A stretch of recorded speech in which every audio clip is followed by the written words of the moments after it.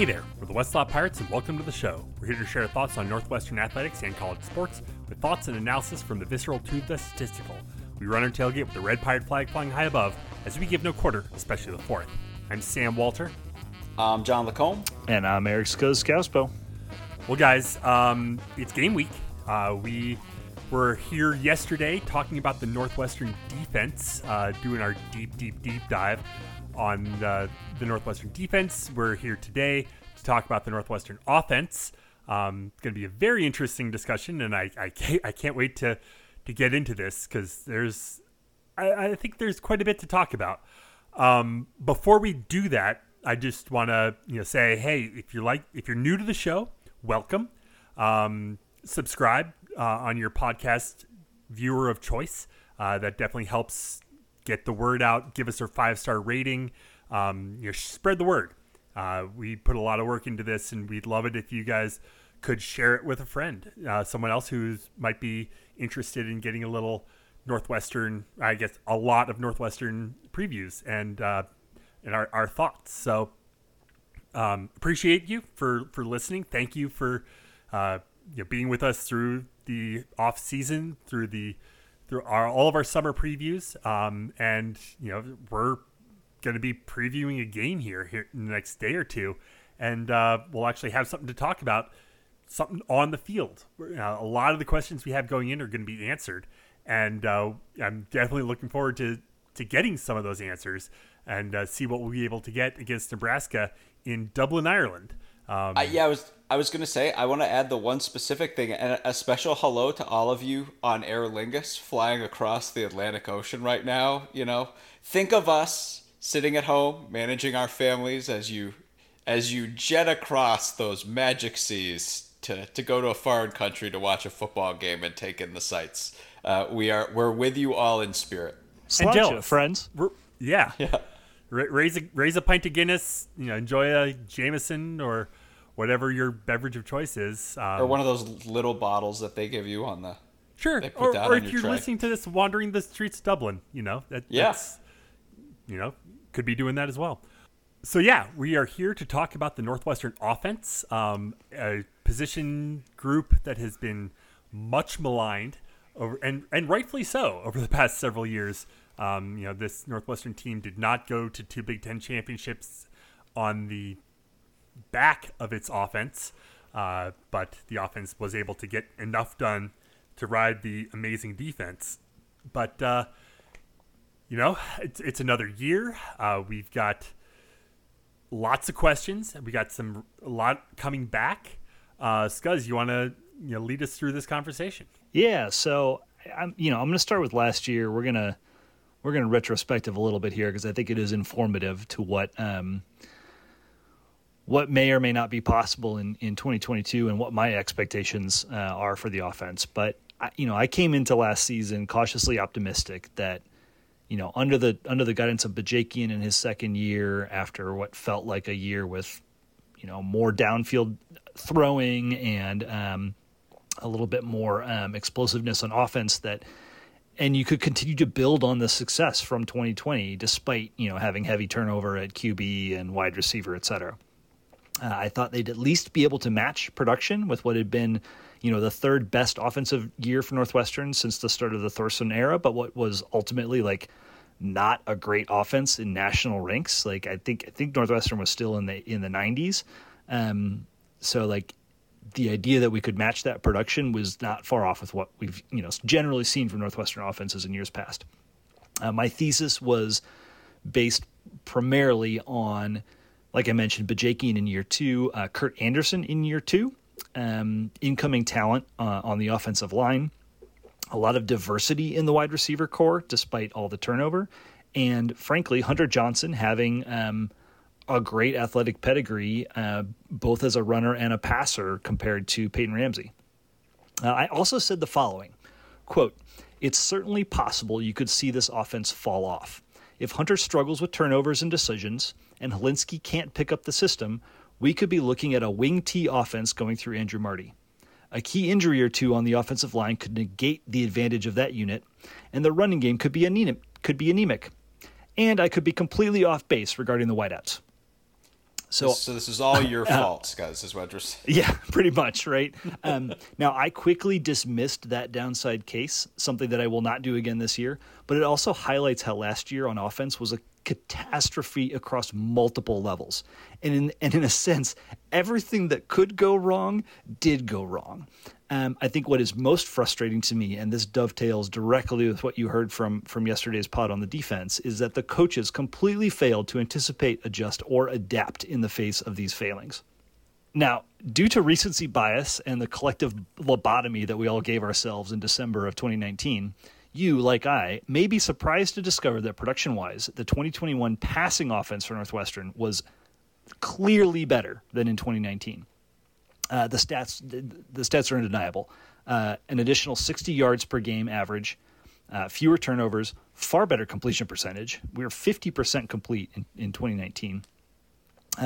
Michigan State, Duke, Nebraska, Rutgers, and surprisingly Iowa, we threw for over 250 yards in each one of those games. In contrast, the highest single passing game output in 2019 was 184 yards versus Purdue.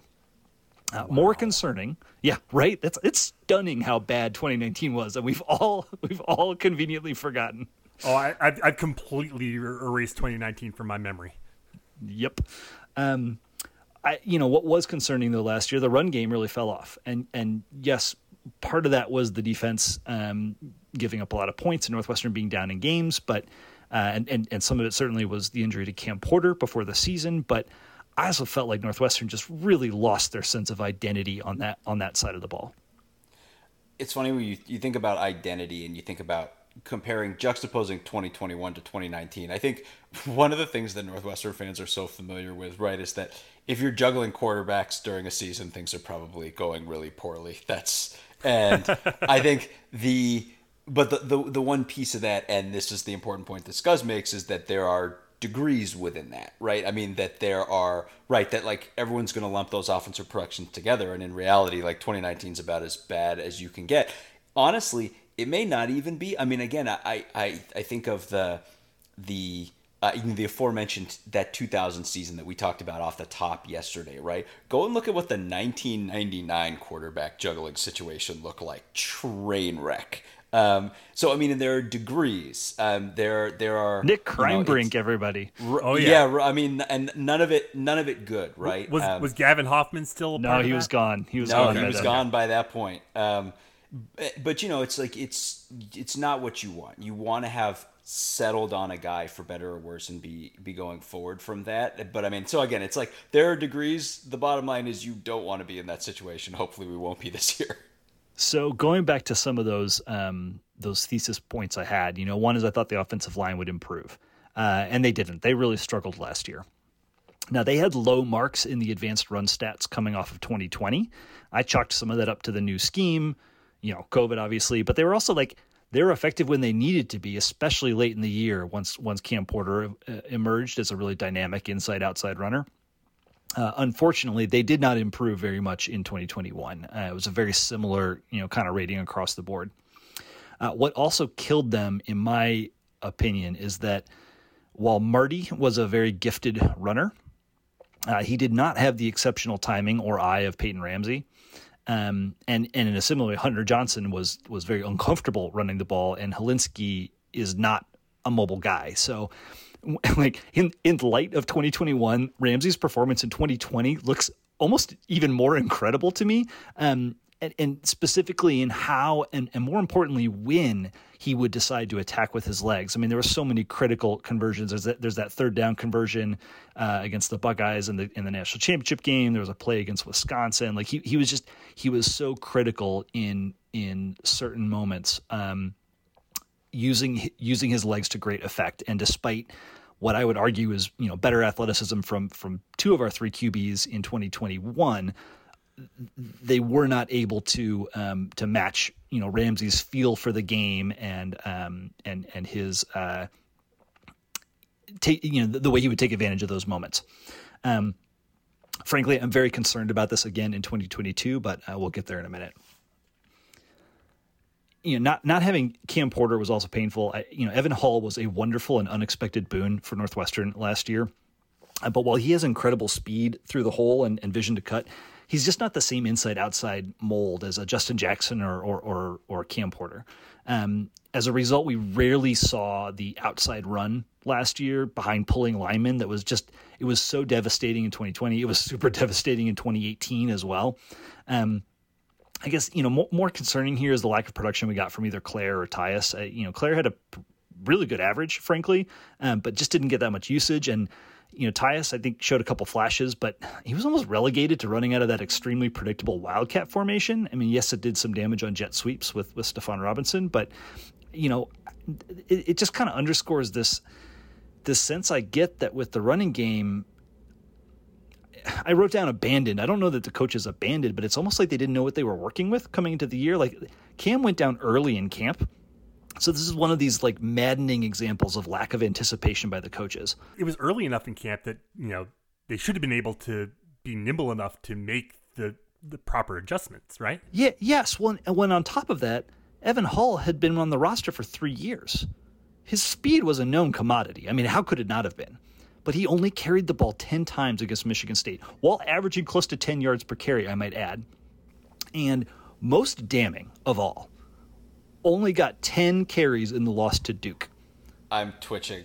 This makes me I know. Like, Duke boasted one of the absolute worst rushing Ds in all of college football. 3 days before that game, John, you laid it out and said, we just run the ball against this team, let Hunter get his head straight, just run. And the game plan was the polar opposite, and I still don't know why.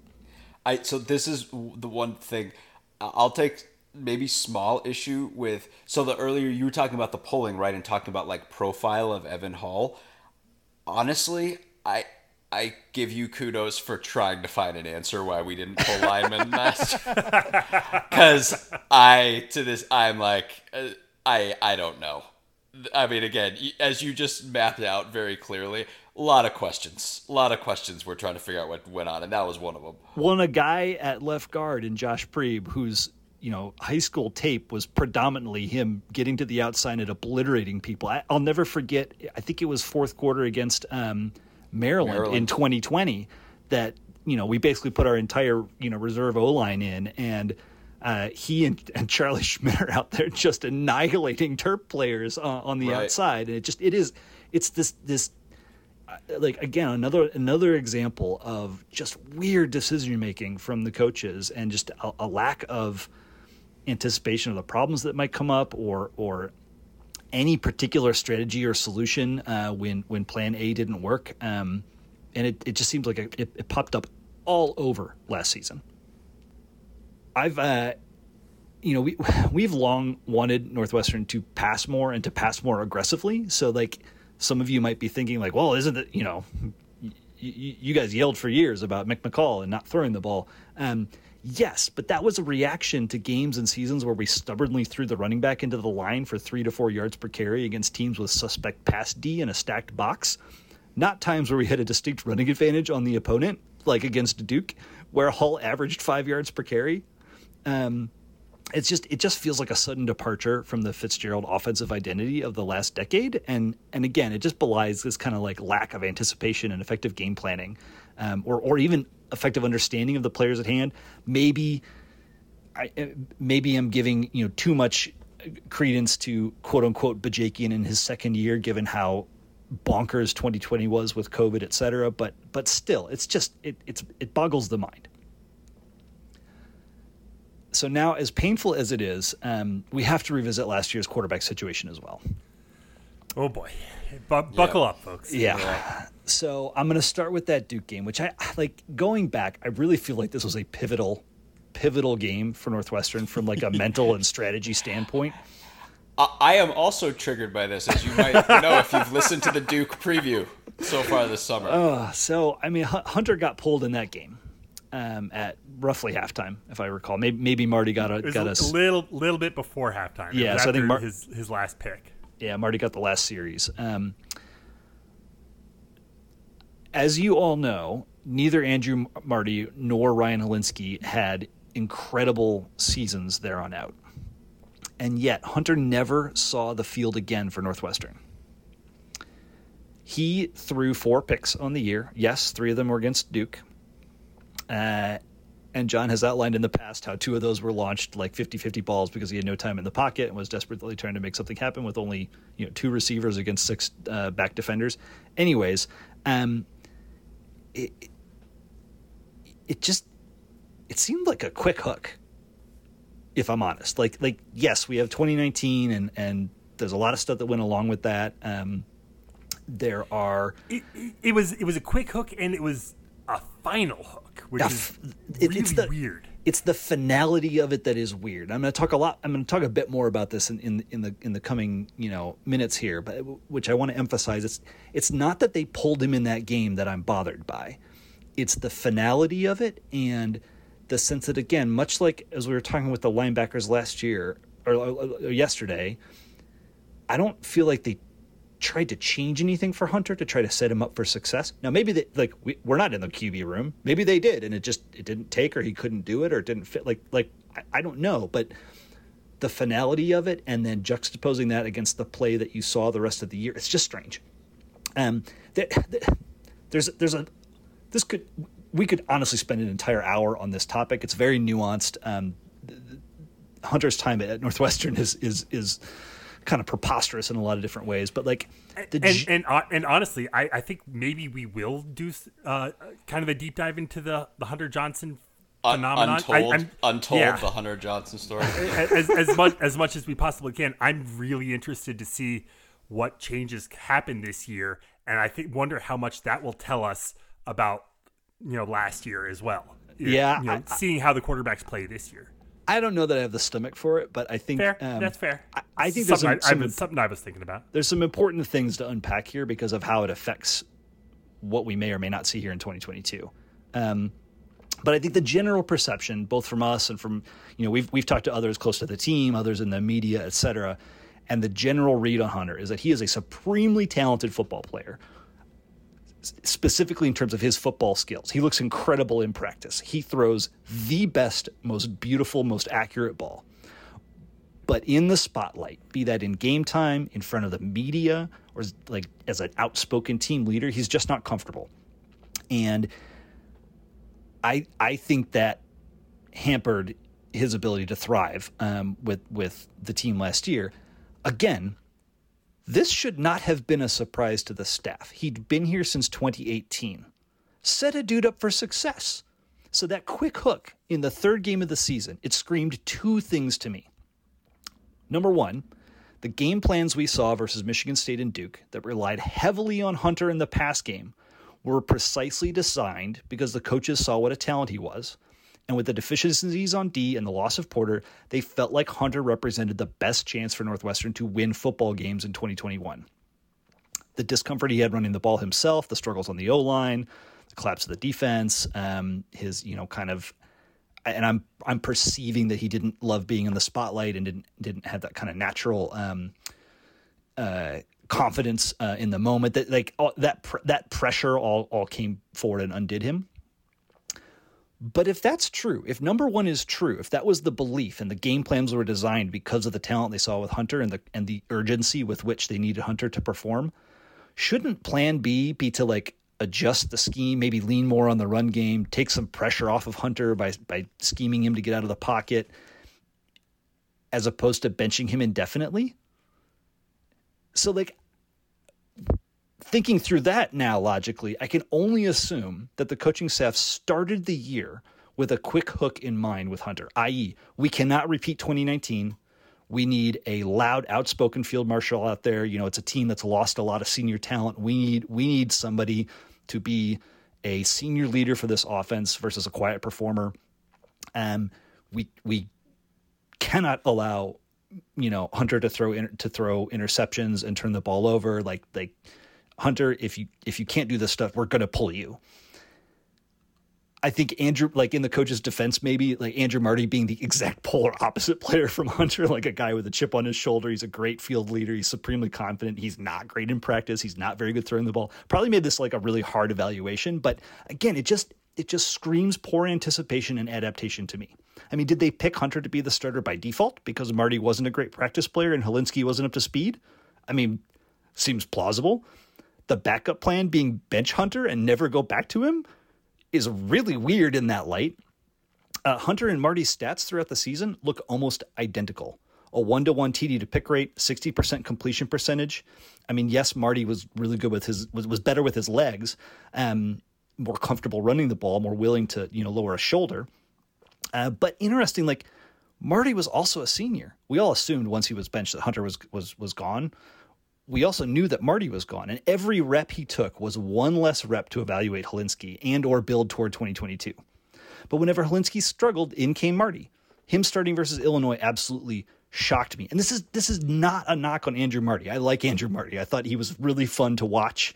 I thought in that Illinois game, like he probably gave us the best chance to win the Illinois game. But at that point in the season, you're 3-8.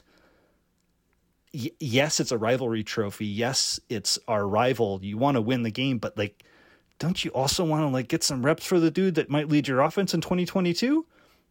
It just like, again, all these decisions kind of compound on themselves and just give you a sense of a coaching staff that was so far on their back heels and reeling all of last year in all facets of the team.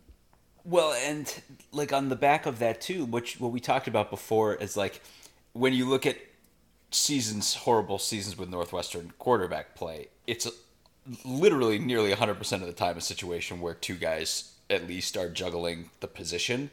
And I mean, just trying to unpack and understand the situation, right? To start Hunter at the season to begin with, right? I mean, I think a lot of us thought that it was going to be Hilinski, and then we're surprised to discover that it was Hunter. And then it was Hunter with, as Scuzz said, the quickest of hooks.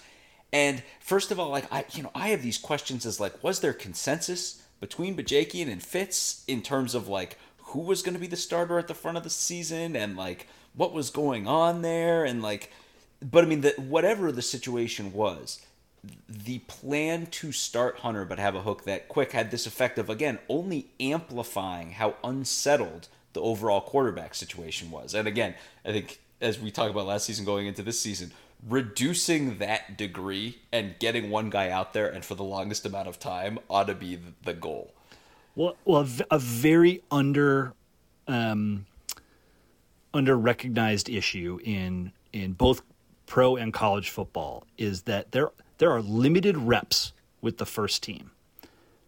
Your starting quarterback, if you're splitting time between a couple different starters, there are limited reps in practice and in camp to get up to speed. And so like this comes up all the time at draft time where like a team will take a flyer on a QB in the first round or maybe pick like the successor to their current starter. And you'll hear very smart pundits, in my opinion, talk about like, what are they going to do? Like they're not going to be able to get this kid any reps with the team for a couple of years. This is a total waste of a young QB contract, which is a really big advantage in the NFL. And similarly in college, like, yeah, you can stack your quarterback room, but if they're not getting time with the first team, like Ryan Hilinski got thrown in at the very end of that Duke game with virtually no time spent with the first team because of all the split time between Marty and Hunter early on. So it's just like, again, weird decision making. And like, listen, I am not saying that sticking with or going back to Hunter Johnson would have changed the fortunes of Northwestern last year. But I do think that the plan on September 1st was half-baked. And I think the coaches made knee-jerk choices in weeks 3 and 4 that just resonated for the balance of the season. If they had had more faith in Hull and Claire in weeks 1 and 3, maybe put less pressure on Hunter and committed to setting him up for success versus a screw up and we pull you mentality, I think it could have given Northwestern a better identity. I think it likely cost us a win against a very beatable Duke team. And with the defensive woes, this frankly put the team on a crash course for a blowout after blowout in the conference season. Now, it is also very possible, again, we are not in the rooms. It's very possible the coaches tried all this and the guys just couldn't or wouldn't follow the plan. But it's also not like these were first-year players at Northwestern. Hunter transferred here in 2018. Marty arrived in 2017. Yes, the offensive coordinator changed, but if it's really all on the players, it's like it's a really concerning approach to development and knowing your guys at that stage in their careers. So like, again, like I said this yesterday, like there are times where people are like, talking about the players, like put it on the coaches. Like it's all on the coaches, guys. Like college football is it's about the coaches. So like, I don't know. I'm ready to move on from 2021, but anything else that you guys want to throw out there? Yeah. The one thing that I was going to add, with Hunter is that I think the general perception, not just of us, but of most Northwestern fans, when you stop and think about it, is that kind of compounding the Hunter situation is that he's this monster outlier relative to Northwestern's whole approach in general, relative to like practice is everything. I feel like Northwestern and Fitz is like the ultimate practice is everything guy, right? If a guy is underperforming on Saturdays, but he looks incredible the following week in practice, Fitz is one of like the top guys that is going to continue playing that guy and continue telling you how good in practice he looked that week, right? There were multiple examples of this last year. There have been examples of this in years past, plenty, right? But not Hunter, right? I mean, again, like that's supposedly the whole book on Hunter, right? Is like so great in practice, not in games, right? And everyone knows, and Marty's the opposite. And I forget if it was I think it might have been Nick Urban. I forget which former offensive lineman, but there was like one of them commented during the season on Twitter, like Marty's a terrible practice player, but he lays it all out on the field the moment that he gets in a game. And like, right. And I mean, it's like, and of course players tend to gravitate around guys like that. And of course players are always going to back all players. They're going to back their teammates regardless. But I mean, it's just so weird because the book of what you've heard with Hunter forever is like, this guy is, awesome in practice, right? And even people who are clear Hunter detractors describe him that way. And yet he seemed to be this whole outlier. I mean, again, one thing to forget, so many people point that you can certainly say Hunter's performance in the Duke game, if not the worst quarterback performance of a quarterback last season, it's definitely probably top 2. Hunter also had the best quarterback performance. It was bad. Yeah, it was really bad. Hunter also had the best quarterback performance of any quarterback last year. Hunter's performance in the Michigan State game is the best any quarterback played against an opposing team last year. So again, it's he threw 4 touchdowns in 2.5 games. Right. And, Helinski threw 4 and Marty threw 6 throughout the course of the rest of the season. And again, it's all, this is not like, the whole bottom line is that it's all just weird. It's all weird in ways that seem to run against. And this is where when Sam's talking about, like it's just, it's all strange stuff that we've always wanted to get to the bottom of. I don't know that we'll ever get to the bottom of it, but you gather it all up and it just contributed to this super unsettled situation that just had, net effect of making a mess of everything. If you or a loved one is seriously injured by someone else's negligence, hire Kent Simpson of the Simpson Law Group. After over a decade prosecuting murder cases in Chicago, Simpson opened his own firm focused on wrongful death and personal injury cases. He specializes in car, truck, motorcycle, boat, and other transportation accidents, as well as construction accidents, medical negligence, slip and falls, product liability, and more.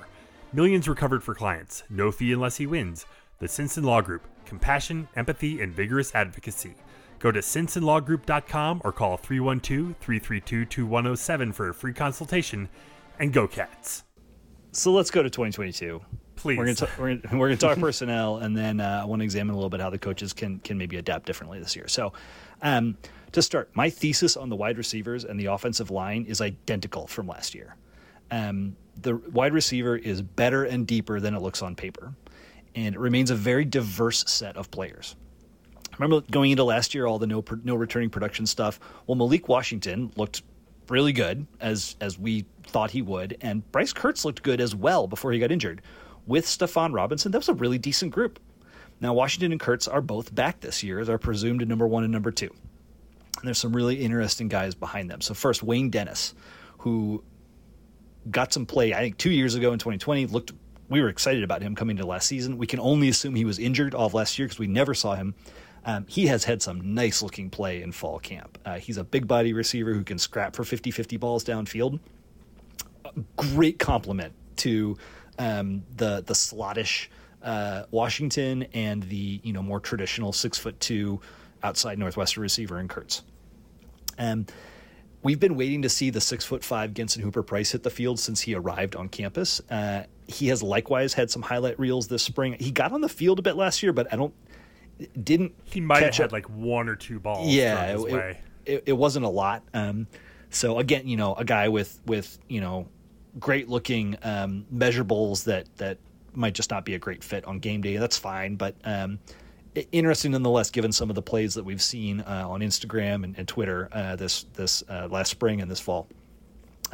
Unfortunately, last year's promising freshman Jordan Mosley transferred, and one of our favorites of the pod, Triple J, J.J. Jefferson, finally exhausted his eligibility.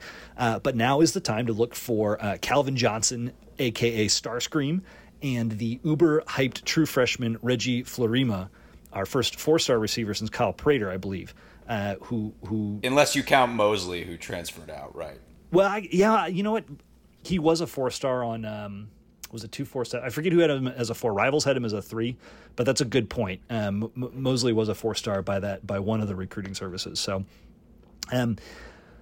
but Florima was, this dude was a name in Illinois high school football this last year, and is the first 4-star like really legit deep threat that looks to be coming to Northwestern. I mean, he's the type of guy that could really accentuate and extend what Northwestern's able to do if they can get enough time to throw and if they can get to the ball to him accurately. There's depth players too. Jacob Gill had some run last year. Donnie Navarro transfers over from Illinois. I think he caught 20 balls or something. But those top 5: Washington, Kurtz, Hooper-Price, Johnson, and Florima, to me look like a great set of receivers with diverse body types, the skills to do some damage, and could be a nice set. Not all 5 of them have to hit.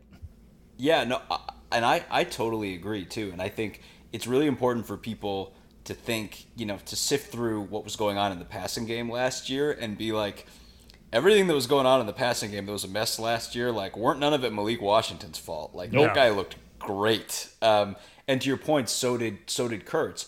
I think you fold in Calvin Johnson, Starscream, and those are 3 guys who are both in that speed kind of category, right? And I think we've got the ability, we've got guys like that, and those guys worked effectively last year. And I think if you have someone, I think maybe a lot of people, because Stephon was kind of the number 1 guy, you look at the stats, Stephon and Malik were neck and neck in terms of production last year. So I think big things for Malik. And again, that was done with this really unsettled quarterback situation we're talking about. I think my big question, because you mentioned that we do have a diverse set of body types, right? But I think we are and have been searching for that big-bodied guy who's going to produce. I think of year after year, you're so good at juxtaposing that other teams will have that guy who's just like that, a 6'4" ball catcher. You know what I mean? Yeah.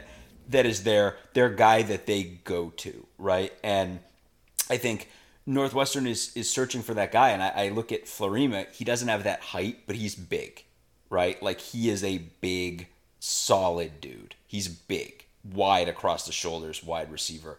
And, my hope is that he comes in and that he pushes Dennis and GHP, right? And that from those guys, and again, like you said, the tape's been good. From those guys, we get one big target emerge who is I'm going to be that guy to offset the speed guys and kind of complete this. That's all. That's my hope.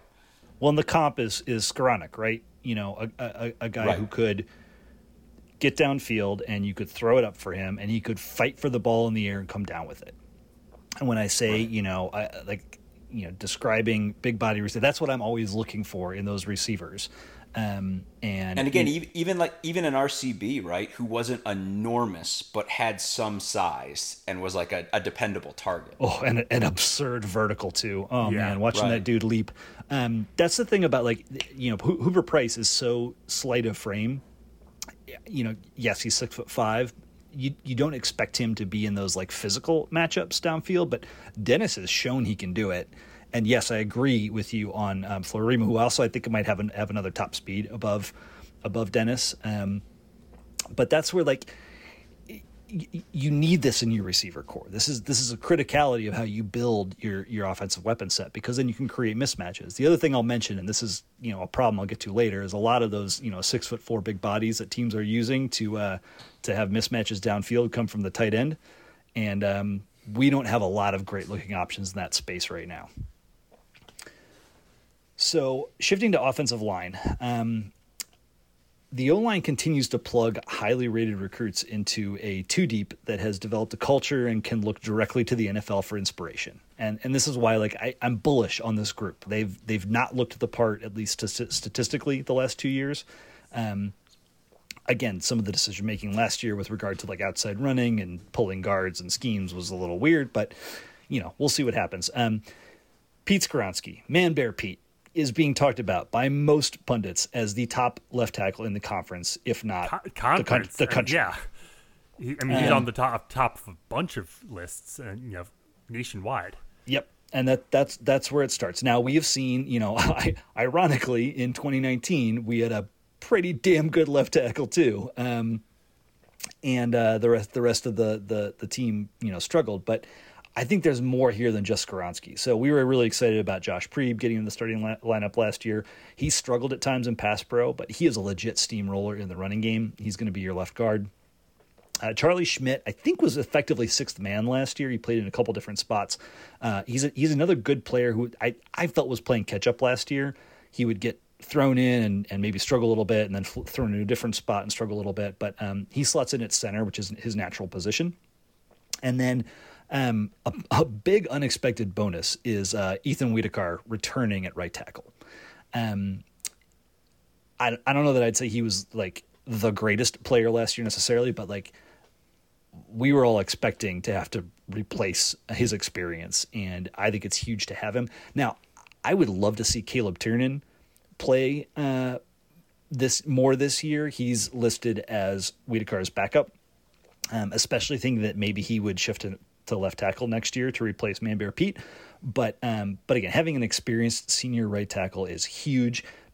Maybe they both play. Maybe they find opportunities for Caleb in other spots. You always need extra offensive linemen. You need depth. There will be injuries. The fifth guy is Conrad Rowley, who had a couple starts at guard last year and was again a little bit of a journeyman, kind of like Charlie Schmidt moving around the line. He's the presumed number 5 for now. But this is the difference between last year, where you had Schmidt, you had Rowley. I think Sam Garrett got injured at center for a couple games last year, and some guys were filling in. I believe there were some injuries at guard. But this year, you've got some real pedigree coming in behind the starting 5. You've got Ben Rather, listed as the backup center. You've got really high recruits, Zach Franks and Danny McGuire at tackle. Yes, McGuire's a freshman, but still. You've got a favorite of the podcast, freshman Nick Herzog, a 270-pound offensive lineman with 0% body fat. Dude's a beast. Conan the Barbarian, basically. Dude is a beast. Can't wait to see him on the line. It's all high 3-star or 4-star players, the likes of which we just haven't seen a lot of in the past. I mean, the recruiting in the offensive line room has gone up dramatically. And whereas last year's line was, young and raw but talented, this year's line should be more experienced and deeper with even more on paper talent. So if they don't jump up in production, and it is very possible that they struggle to come together. I felt like last year's line just could never come together. It felt like someone would have a breakdown, not the same person always, not, even the same person on back-to-back plays. It's just the breakdowns, whether it was holding penalties or swim moves or whatever, they just kind of couldn't get out of their own way. It is very possible that continues to happen again this year. If it does, or if they can't generate the type of blocking to open up our run game, I think there are some serious questions we should all have about how this offense is being constructed and coached. But I'm bullish on this position group. Yeah, I think, I am too. And I think there are various axioms that relate to football and relate to college football. And I feel like Scuzz, over the years doing all the Big Ten offensive previews, you've really located in that, when people say, oh, but a team is returning a ton of its offensive line, that's not lip service. That almost always is a good thing. I feel like offensive line is like one of the big position groups where returning a bunch of guys and building experience on the unit has a huge net effect. I think of Michigan State, right, last year. And health is the other one. That's right. It's consistency. It's can you keep the same 5 guys together as long as possible? The more the 5 play together, I mean, it's almost like one entity. And the longer that is together, the better it is. When it doesn't always mean they improve, but it virtually guarantees like a floor. It really minimizes your downside risk. Whereas last year I felt like, oh wow, I'm super excited. There's so much potential for this O-line. Well, there was also like a pretty low floor because they hadn't played much together. That should be mitigated somewhat this year. Right, and I think too, right, I think lost in the fact that, that general team implosion down the stretch, that we saw at the end of the season, Purdue rolling into Illinois, right? I think lost in that is the fact that at the beginning of the year, the line would be great for these long stretches, and then they'd commit back-breaking mistakes. It wasn't like getting overpowered. It was like, oh, I can't believe that error happened again. Those are precisely the things that get solved with reps and with continuity. And this is not a Northwestern offensive line thing. This is literally like an offensive line thing in general. And we mentioned this briefly yesterday when we were doing the defensive pod at the very beginning. But again, and for you youngins, we've noticed on Twitter, some people, it's easy to forget. People in their 20s just don't have the perspective on these seasons. But go back and look at the stats of what Northwestern was in 1999 and then 2000 running the ball. Look at what Damian Anderson did in 99, and then look what he did in 2000. He basically doubled his production, and Northwestern returned 4 offensive linemen from the previous season. So, it's like these things aren't magic. Reps matter for O-line. Speaking of Damian Anderson, let's talk about his position group next, and that's running back. It's definitely the strength of this team. And I think this is what people who are excited and optimistic about Northwestern in 2022, this is what they cite. It's that Cam Porter's coming back, and everybody else who played last year is coming back too. We talked about offensive identity. I think Northwestern needs to find their identity through this group this year. It should be the focal point of the offense, and that focal point should very much center on Cam Porter. He was just electric in the back third of the 2020 season. Really hard to tackle. He reminds me so much of Tyrell Sutton just because he possesses a lot of speed, a lot of power, and a lot of shiftiness. He kind of has all of it. He's a true running threat, whether he's going outside the tackles, inside the tackles, from the wildcat position. He can produce after contact. Like he can do a lot.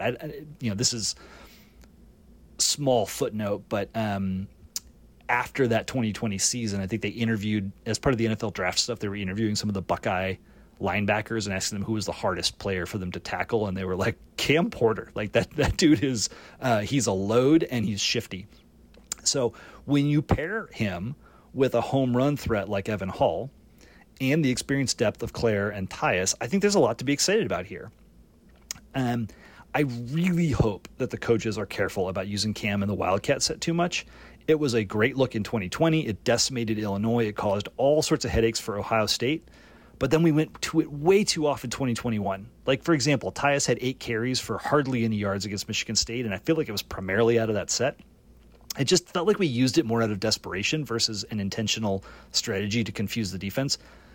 That being said, something I would love to see, especially given how ineffective 2 tight end sets were last year, is to see more 2 running back sets.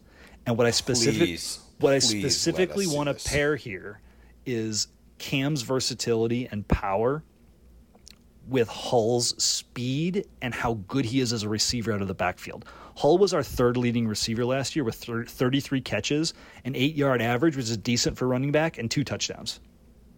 Using those 2 guys together with a quarterback, like not the Wildcat set, not the little tea party in the backfield misdirection that Northwestern ran for so many years back in the day, but with the passing threat, layer in the concept of the RPO. there's so much you can do there. This would be a much more effective way to confuse and put tension on specific defensive players than telegraphing that direct snap run. Now, here's the downside risk that we have to call out. I talked about this in the Minnesota preview with regard to Muhammad Ibrahim. Cam may not come back at 100%. Now, I don't actually know what his specific injury was. I don't know if it's ever been disclosed. Players sometimes come lower body injury. Lower body injury, right? Like players sometimes come back and they're just fine. Players sometimes come back and they're 80% of themselves. We don't know. It is possible that Cam could come back at less than 100%. It is possible that Evan Hull could struggle to duplicate his 2021 numbers. I mean, he was so good last year in a space where everybody knew he was, the best chance that Northwestern had to move the ball in the back half of the season. These things are possible. It's important to call them out. I don't think that they will happen, but there's a 30% chance maybe that our running game doesn't improve much. We do have a really nice freshman player in Joe Hyman, and I really think that Tyus has more to his game if used properly.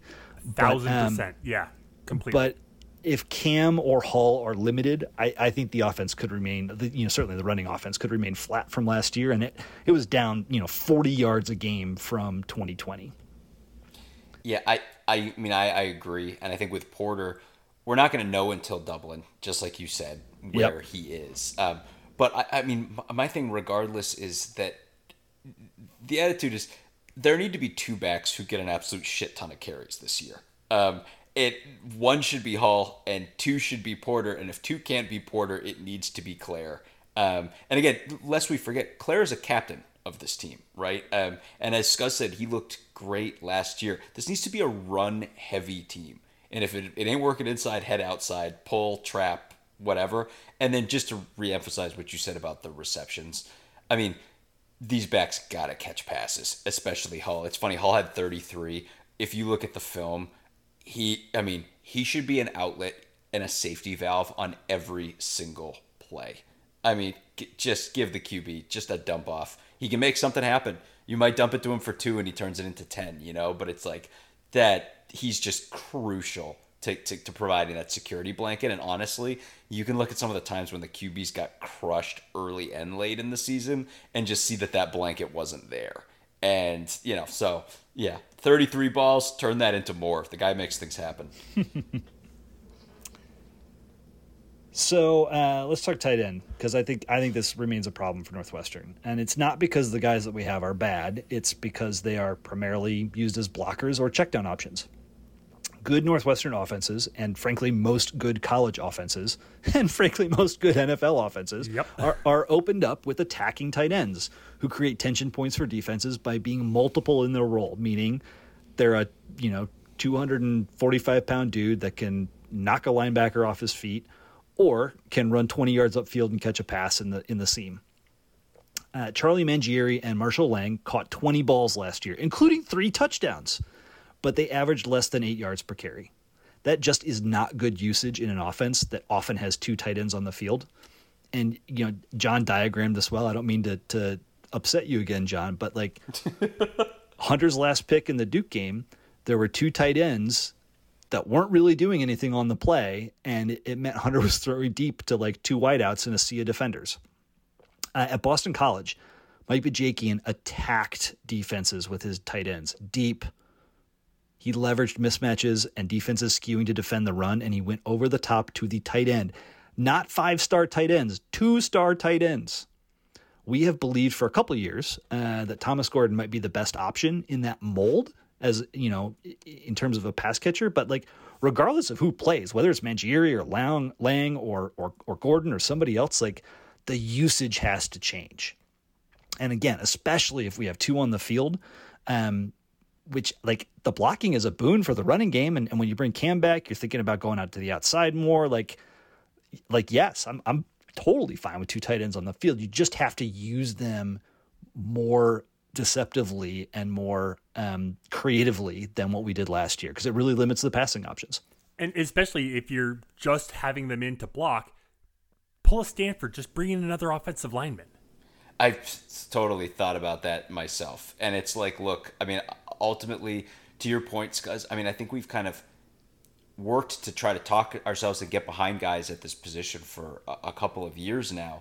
But I mean, at this point, like, I mean, I'm just wondering because, right, to your point, Bajakian historically loves throwing deep to tight ends.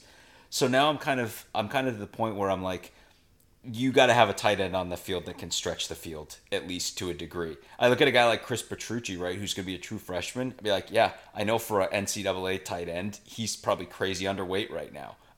But look, you got to have a guy that can stretch the field out there, or else what are you doing? And again, Scuzz mentioned it earlier. This is a team. We're a team that has the ability to play two running backs, and if you're, I mean, you kick the tires to the extent you can kick the tires, but if you can't integrate the tight ends effectively into the downfield passing offense, like Sam said, either bring in a heavy or go two backs. But you know, you gotta put the most dynamic guys on the field. So now we arrive at the quarterback position. And I'll be honest, folks, like we're not sure how this is going to go this year. All signs are pointing to Ryan Hilinski as QB1. This is exactly what I would have expected. I don't see it as a surprise or as an indicator of anything other than Hilinski had, you know, a good camp and did what the coaches wanted to see. Word out of fall camp is that Brendan Sullivan really pushed him. And that's worth keeping in the back of your mind for a minute. So let's talk about Hilinski. He's not very mobile, but he's probably the best arm on the team. I mean, when you consider Sullivan, Carl Richardson, and then the true freshman, Jack Lausch. Hilinski really struggled with completions and accuracy last year. He sprayed shorter throws especially, and he had mixed success downfield. I think, 57% completion? No, sorry, 54% completion. It was a drop-off from his freshman year at South Carolina where he was closer to 60. Some of this, you know, certainly due to the offensive line, the struggles there with pass pro that I mentioned, the lack of a running identity. He also had next to no reps in camp. I talked about this already a little bit. I think to keep the job and be successful this year, in particular, Hilinski must be much better against pressure. He took way too many sacks. That Nebraska game in particular, he was generally okay in that game, but he got lit up by the defense on sacks. And a couple, I mean, there were a couple, if you recall, where, you know, a free rusher came through very quickly, very fast, where he didn't have much of an option. But he's just got to be generally better against pressure. And then he needs to significantly up his yards per attempt. Again, all these things are related. If you have no time to throw, it is hard to throw, you know, intermediate and downfield passes. But his numbers were in like the mid fives. That's really problematic. Frankly, his numbers are really low at South Carolina too. You hope that a guy can start to develop, get more comfortable in the pocket. His mobility does limit him here. He's not one who's going to really extend plays or, you know, bootleg out of the pocket and throw on the run effectively. I will say his decision making didn't rankle as particularly fraught or anything last year. I thought he was, you know, frankly, like generally underwhelming. But you think about the prep and all the back and forth and in and out of the game, et cetera. I think those coaching decisions 100% impacted his comfort and his consistency. So this year is really like kind of the first true test if he's named QB1 and he's given the opportunity to run.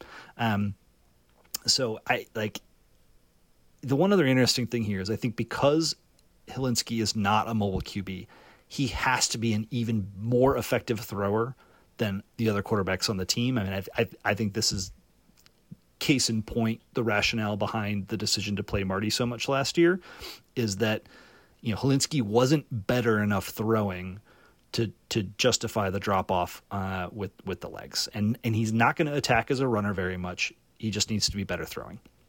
Now, the alternative, Brendan Sullivan, does bring that dual threats. I shouldn't say alternative because we believe that Hilinski has been named QB1. It has been announced, but there's some social media buzz, etc. But Sullivan's presumably the backup. He does bring that dual threat element. He's almost a carbon copy size-wise of Peyton Ramsey.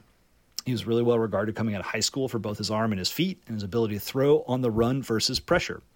He sounds like the prototypical Northwestern quarterback, and I will be stunned if we don't see him with some regularity for good, bad, or otherwise. I had written here that I think or is like officially in the forecast for the depth chart. But again, there's some signs pointing that might not be the question, or that might not be the case. The biggest question I have is, do we see developmental impact out of these guys at the hands of Bajakian? Because thus far, we've had 1 year where Bajakian had Ramsey fall into his lap, and it was a cuckoo for Cocoa Puffs COVID year. Then a year where 3 experienced quarterbacks looked all sorts of off kilter. And now we're entering a season where we have an experienced guy who's desperately in need of reps and development, and we have a redshirt freshman. So are we going to see improvement from Hilinski over last year? Are we going to see more effective use of the two guys if we really are going to, use Sullivan as a change of pace? For Northwestern to succeed, they must get more from the quarterback. This is not a team that can, the days of us, doing nothing but running against Illinois, I think are over. We joked about that in our Illinois preview. And we've not really beaten anybody else in the Big Ten with that strategy. So we have to get more from the quarterback, and it has to be in a way that makes sense. That running identity being established, using play action, using intermediate attacking downfield as opposed to just a short check down game with no pop and no protection.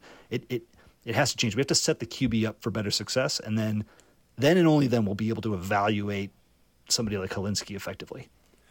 Do you guys remember at what point Hilinski transferred to Northwestern? Was it before spring practice of last year? I don't believe so. So if that's the case, I don't remember off the top of my head, but this could be the first time he's had a full off season in this system as presumably the number one. And not just this system. This is the most stable period Hilinski has had in his college career. This is a guy who I think was at South Carolina, went through multiple OCs at South Carolina, had the job, lost the job, moved to Northwestern, juggled time last year, and then came in. So that's one thing. And this is one of those things where it's like, it's so. I mean, it's like if you want to map out a path where things improve, you can map that path out. That'd be one piece of it, and another piece of it is again the stability of the offensive line in front of him. Right? It's a more stable group in front of him. I mean, we've went through all the defensive previews. Last year was an absolutely epic year for defensive ends in the conference, and a bunch of those guys are gone. Plus everything, a ton of the terror that Wisconsin was bringing from their linebacker core. So you've got those kind of pieces too. And then again, and this is for all of you who have kids, to borrow from Tematoa in Moana, pick one. I don't care if it's Sullivan or Hilinski, but again, as I think we've hammered home, you don't want to be juggling quarterbacks. It's like, and Scuzz said, right, like we may see some Sullivan. Ideally, if it's going to be Hilinski, ride with Hilinski. Let's just, give him that stability. I mean, I think it's funny, we've talked yesterday and I alluded to it earlier today, but if you go all the way back to 1999 and you look at Zach Kustak's numbers when he was effectively splitting time with Nick Kreinbrink, like I say this with just total adoration and affection for an all-time great Northwestern quarterback. Zach Kustak's 1999 numbers are basically a dumpster fire. He completed 45% of his passes that season, effectively splitting time, and then ascended to Mount Olympus the final year. Again, am I saying that's going to happen? No. I'm just saying stability is always a good thing. So again, like Scott said, I mean, if it's Hilinski, and just as one other final little aside with Hilinski, it doesn't really mean, it's so much one way or the other. He just seems to be a super awesome dude. He just seems so likable, and in press conferences really works, gives these deep, thoughtful, insightful answers, and just, I don't know. Ryan Hilinski's a really easy guy to root for. Let's put it that way. Yeah, absolutely. So one last callback to 2019. That year, and again, I'm talking about when our offense was putrid in 2019 and worse than last season. That year, Charlie Kubander was 9 of 12 kicking field goals. Compare that to 2021, where he went 6 of 13. Now, we were not shy during the season about calling out Fitz for continuing to throw Kubander to the wolves. I mean, this is like, dude is in a headspace, like, take some pressure off of him, give another kicker a shot. Again, set your team up for success. Set your players up for success. Not only not throwing, keeping throwing Kubander to the wolves, but like not going for fourth downs when they didn't. It was clearly a field goal situation, but because they were gun shy of Kubander and wouldn't go to one of the other guys, they would go for it on 4th and 6 from the 30 or from like the 28, and put undue pressure on their struggling quarterbacks. Right. Again, it's crazy. Opening every door except for the one right in front of you. There were 2 other talented kickers on the roster last year. We never gave them a shot. It's very strange. But here's I want to go a little bit further, and I apologize, this is a little mathy, but so those 9 points, he hit 9 in 2019, he only hit 6 last year. Those 9 points not only represented 9 points on the scoreboard for the season, but there were critical mental moments in games during the season. Michigan State and Purdue in particular. Again, I'm not saying we necessarily would have won those games, but Purdue, maybe he hits that field goal against Purdue, maybe that game ends in a different way. But it resulted in a bunch of those other questionable fourth down decisions that you talked about, Sam. I estimate that the kicking game, there was at least one opportunity a game to kick a field goal. So take the differential of 3 that were missed from his percentage in 2019 versus 2021. Another 12 opportunities to kick a field goal during the season, and figure he hits 9 of those. That's 12 more field goals. That's 3 points a game on average. That would have taken our scoring average from 16.6 up to 19.6. Again, I'm not saying that changes the fortunes of the team, but the landscape and the character of the offense looks a lot different if you're actually taking those opportunities, like Sam just outlined, to kick field goals. This year, Jack Olson is listed as the starter, at least here in my Phil Steele mag. He was the number 2 kicking recruit in the nation going into 2020. He transferred out of Michigan State, came to Northwestern. I think improvement in this phase of the game is absolutely critical if we expect Northwestern to make any strides on offense. And maybe Olson struggles. Let's give some other dudes a chance. Let's take some pressure off of a guy in the most pressure microscope situation in all of the sport, to take a breather and let somebody else try to kick a field goal, for God's sake. Yeah, I mean that's a critical part that has been just rough. So all told, I genuinely believe that this offense will be better in 2022, and it's hard for me to not believe that math just dictates that we will get a little bit better. Is it even possible to get worse? I don't know. I mean, come on, Sammy. Sorry. Scuzz, it was my understanding that there would be no math. Yeah, so. Sorry, John, I hate to disappoint, but I'm gonna say it this way. Could Northwestern return to a dominant running game that leverages pulling linemen like we saw in the back half of 2020? Possible. Could we see an improved passing game that riffs off of that running game rather than operates independently? Possible. Do we have a deeper wide receiver core that can get open and help convert tough third downs? Maybe. But a great passing game that solves Northwestern's offensive S&P woes of the last 8 to 10 years? Unlikely. An offense that can win games despite its defense? Unlikely. So here's what I think. I think at best this offense approximates what we saw in 2020, which was a fine offense for what Northwestern was. Not an offense that's going to go out and win you games 50-45. Again, they were 90th in the 90s in the S&P plus. I'll mention the lack of a John Rain type at tight end and unproven quarterback play are the biggest hurdles to get to that 2020 level. But the running game should be solid from day one versus an emerging running game like we saw in 2020. There are less questions at wide receiver and offensive line going into this season. Ultimately, for me, this is a huge Bajakian evaluation year. Given COVID, the personnel shifts and injuries, et cetera, the quarterback craziness, he probably gets both too much blame in 2021 and too much credit in 2020. And so my expectation is like we have to have basic competence, right? Like the offense cannot kill itself again this year like they did last year with penalties and turnovers. There also has to be some sort of measurable improvement in the efficiency and explosiveness. Anything else, and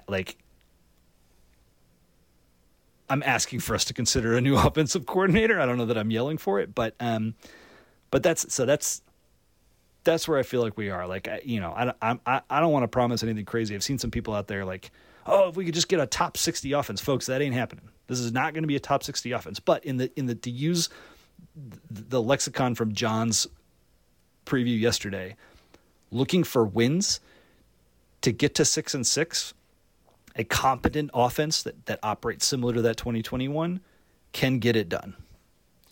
Yeah, exactly. I mean, that's exactly the way I've been thinking. And in that regard, like, there's a group of teams, like, I'm just not putting too much care into thinking or perseverating over how this offense does against Wisconsin, Iowa, Penn State, Ohio State. With the first three, it's just because they're probably going to have awesome defenses. And in the case of Wisconsin and Iowa, they just emphatically showed that just performance difference against us last year. We didn't play Penn State last year. I'm just telling you, they're probably going to have a great defense. And those are all like knowns. And with Ohio State, it may not matter how many points anyone scores against them, because the Buckeyes may regularly score 50 to 60 points a game with ease, right? But the other 8 games, right, there's this collection of defenses, and they all range from bad to half decent.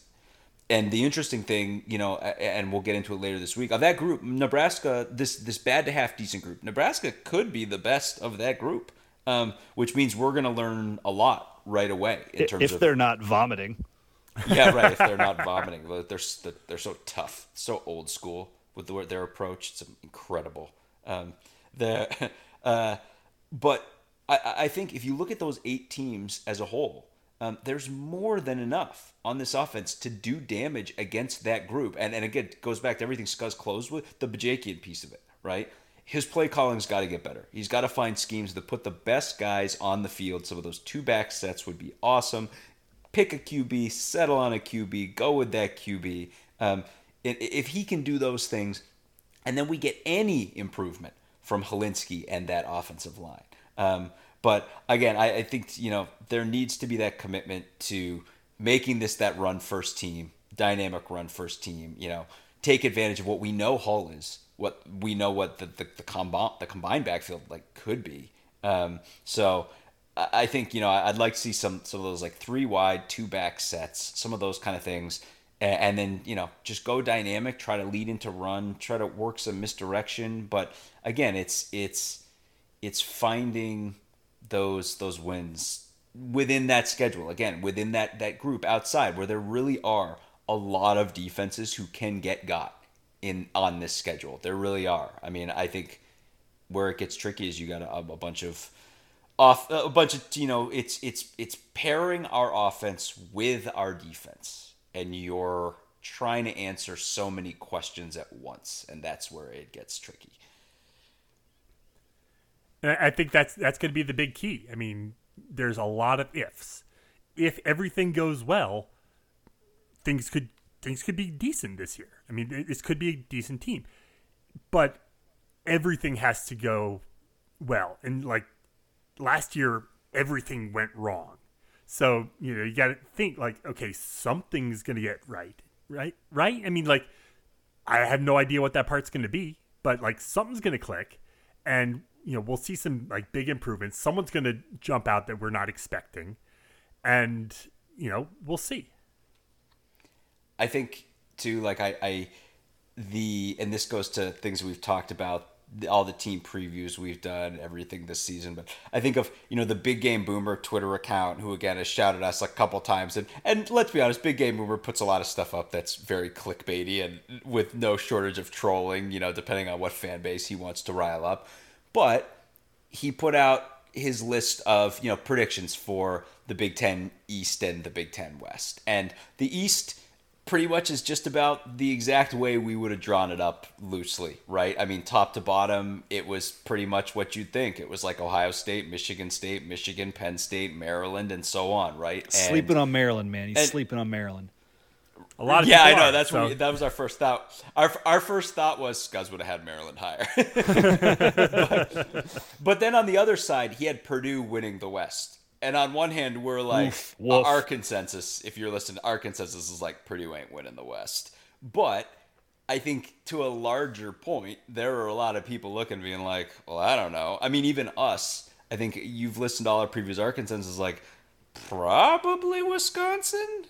I mean, like, they seem to be in the best position of anybody.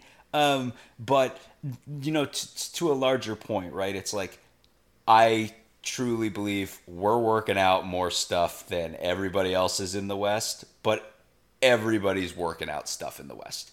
Everybody's got problems in the West. Everyone's trying to sort things out. It was kind of maddening the degree to which we weren't able to take advantage of that last year, but it's like if we do improve, other teams very well might not improve. Everyone's dealing with stuff. So it's like there are wins. We keep saying it. There are wins. There are wins that can be had here. And it's like you see the forest through the trees. We're trying to find 6. There are 6 wins there. Yeah, so you know, I feel like we've painted a good picture, and I also feel like we haven't been too rosy and we haven't been too, you know, negative. You know, I think that we've come at this with as an objective look as we possibly can. You know, just trying to take emotions out of it. You know, just laying down the facts, laying down what we saw, and not getting caught up in like the tradition of Northwestern offense being god awful, and you know, Tradition. So, yeah, I mean, the laundry. You know, trying not to get blinded by the laundry as much as we possibly can. Well, I think our thought, like we got into it a little bit here at the end of this episode, but our thought coming back in the next couple days is, you know, the depth chart will be out, and we'll be able to talk a little bit more specifically about the matchup with Nebraska in Dublin, and I think we'll be able to put a little bit more of an expectation out there on, you know, where we think this team will land, go through the schedule, all that jazz more officially. I would say too, like, I mean, and Scuzz talked about it today. I talked about it yesterday. We've got an offensive and defensive coordinator who should reasonably expect that a repeat performance of last year's performance does not lead to retention. Like, that should be the expectation. They should be coaching like their jobs depend on it. Their jobs should depend on it, and they should innovate and you know, work and push themselves and get that improvement that they need and that we all want, and let's see them do it. And again, I wonder how much Dr. Gregg will have influence on retention or not, you know? Right? Yeah. Make his decision easy. Do great this year. Let's see it. Words to live by. Yeah. Well, I mean, that's kind of our offensive preview. You know, hopefully you're able to get a lot out of it, and hopefully we were able to answer some of the questions you had going in. And like you said, we're going to be back one more time this week, a little bit later on this week, to preview Saturday's game against Nebraska. I mean, that's, you know, the season is here. You know, the season is nigh, and we finally get to, you know, take the ifs out of the conversation and, you know, talk about what's happening on the field. And I can't wait for that. That's going to be so awesome. Absolutely. So again, everyone who's listened, thank you for listening. We'll have one more for you this week. Enjoy that plane flight over to Dublin if you're already there. Enjoy the sights. Hopefully there won't be too much red around you, and you can actually, you know, find your purple friends and family and really enjoy this run up to this game. And shout at us this week if you want. Maybe you disagree vehemently. Maybe you think we're geniuses. Let's chat about it. And especially, like, we don't have a lot of like great insider info from camp. We try to not, like, you know, scoop our friends in other various places. But if anybody knows anything, like, give us a tip. Yeah. And to go on with that, if you like what you're hearing, tell a friend. Give us a 5-star rating on, you know, Apple Podcasts, Spotify, Stitcher, wherever you're listening to the pod. You know, it really helps share what we do with other Northwestern fans and other fans around the country. I mean, we have a lot of fun doing this, and you know, we've gotten a lot of really, really good feedback So yeah, tell a friend. Hook someone else up with the pod. We'd really appreciate it. So we'll go ahead and leave it there for tonight. Head to our website, westlotpirates.com, where you can leave comments and questions. Find us on Facebook, Twitter, and Instagram at westlotpirates. And you can email the show, westlotpirates@gmail.com. Tune in next time as we give our visceral and statistical views on Northwestern athletics. Look for us in the west side of Ryan Field flying the red pirate flag, because we give no quarter, especially the fourth. For John Lacombe and Eric Scasba, I'm Sam Walter. Thanks so much for listening. We'll see you next time.